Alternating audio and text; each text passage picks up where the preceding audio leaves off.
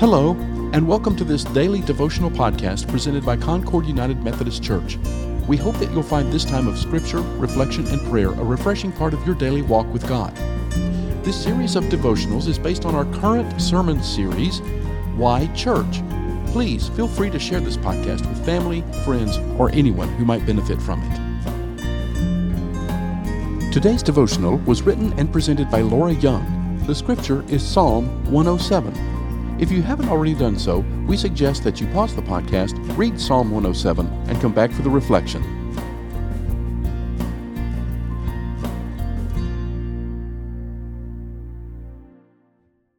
Then they cried to the Lord. Give thanks to the Lord, for he is good. His love endures forever. Why gratitude? Because the Lord is good. Because God's steadfast love endures forever.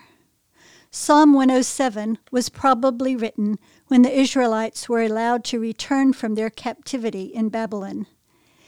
After beginning with the above call to thanksgiving, the psalm follows a pattern that can be fun to explore, whether you are much of a poetry fan or not. We are presented with 4 vignettes, or brief evocative descriptions, at verses 4, 10, 17, and 23. Some wandered in desert wastelands. Some sat in darkness. Some became fools through their rebellious ways. And others went out on the sea. Additional descriptive details follow, and we can see just how bad off these folks are. Each scenario can be viewed literally, but also figuratively.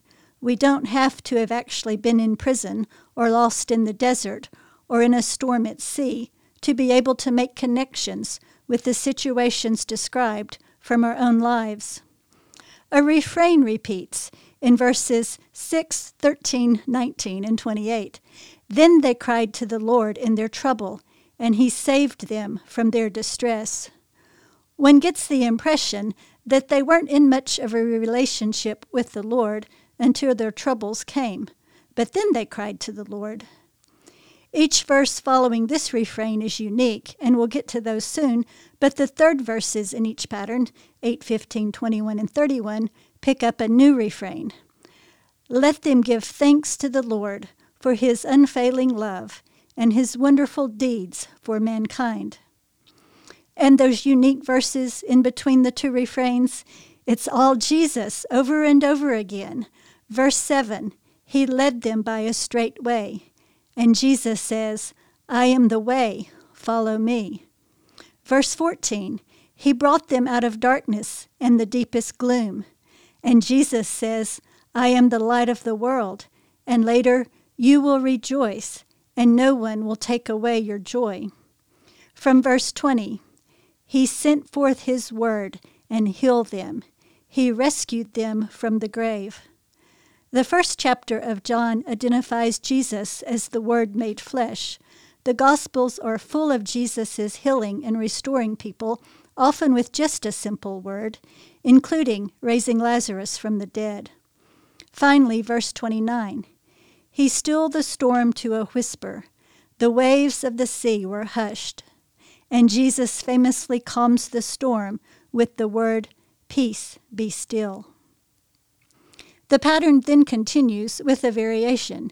In verses 9 and 16, we have even more descriptions of what Jesus has done. For he satisfies the thirsty and fills the hungry with good things. We remember Jesus offering the woman at the well living water. We remember miraculous feedings of large crowds. There's that beatitude about those who hunger and thirst for righteousness being satisfied. And Jesus' mother Mary echoes this phrase in Luke 2:53. He has filled the hungry with good things. Verse 16 proclaims, for he breaks down gates of bronze and cuts through bars of iron. What gates are stronger than the gates of death? What bars are harder to break than those of a hardened heart? Yet Jesus triumphs over these as well. Jesus says, in this world you will have trouble, but take heart. I have overcome the world. John 16:33. Verses 22 and 32 shift from what Jesus does to more about what our response should be. Responses we can continue to participate in this Thanksgiving weekend, both today and in worship tomorrow. Let them sacrifice thank offerings and tell of his works with songs of joy. Let them exalt him in the assembly of the people and praise him in the council of the elders. It's the pattern throughout Scripture, but also our pattern. Whatever our relationship with God, trouble of many types comes because we live in a broken world. Then we cry out to the Lord, and Jesus has saved us, is saving us, and will continue to save us. Our appropriate response can only be thanksgiving. Let us pray. Lord, we give you thanks, for you are good. Your steadfast love endures forever. You lead us by a straight way. You bring us out of darkness and deepest gloom, because in you is light, and you alone are the source of true joy. You heal and restore. You calm the storms, and you calm our hearts, bringing peace. You satisfy our thirst and fill our hunger with good things. You have overcome the world, and you are with us always. Thank you, God. We lift our hearts in gratitude for your saving grace, active in our lives, surrounding us always with your love. In the name of Jesus, our blessed Savior. Amen. Thank you for listening to today's daily devotional. This podcast is a ministry of Concord United, and we would love to hear from you. To contact us, please send an email to podcasts@concordunited.org with Daily Devotional in the subject line. For more information on Concord United Methodist Church, including worship times, mission opportunities, and study groups, please visit our website at concordunited.org. We also invite you to visit our YouTube channel, where you can see past worship services, including the current sermon series, Why Church? Finally, we would be honored if you gave this podcast a positive rating so that others can find it and benefit from it.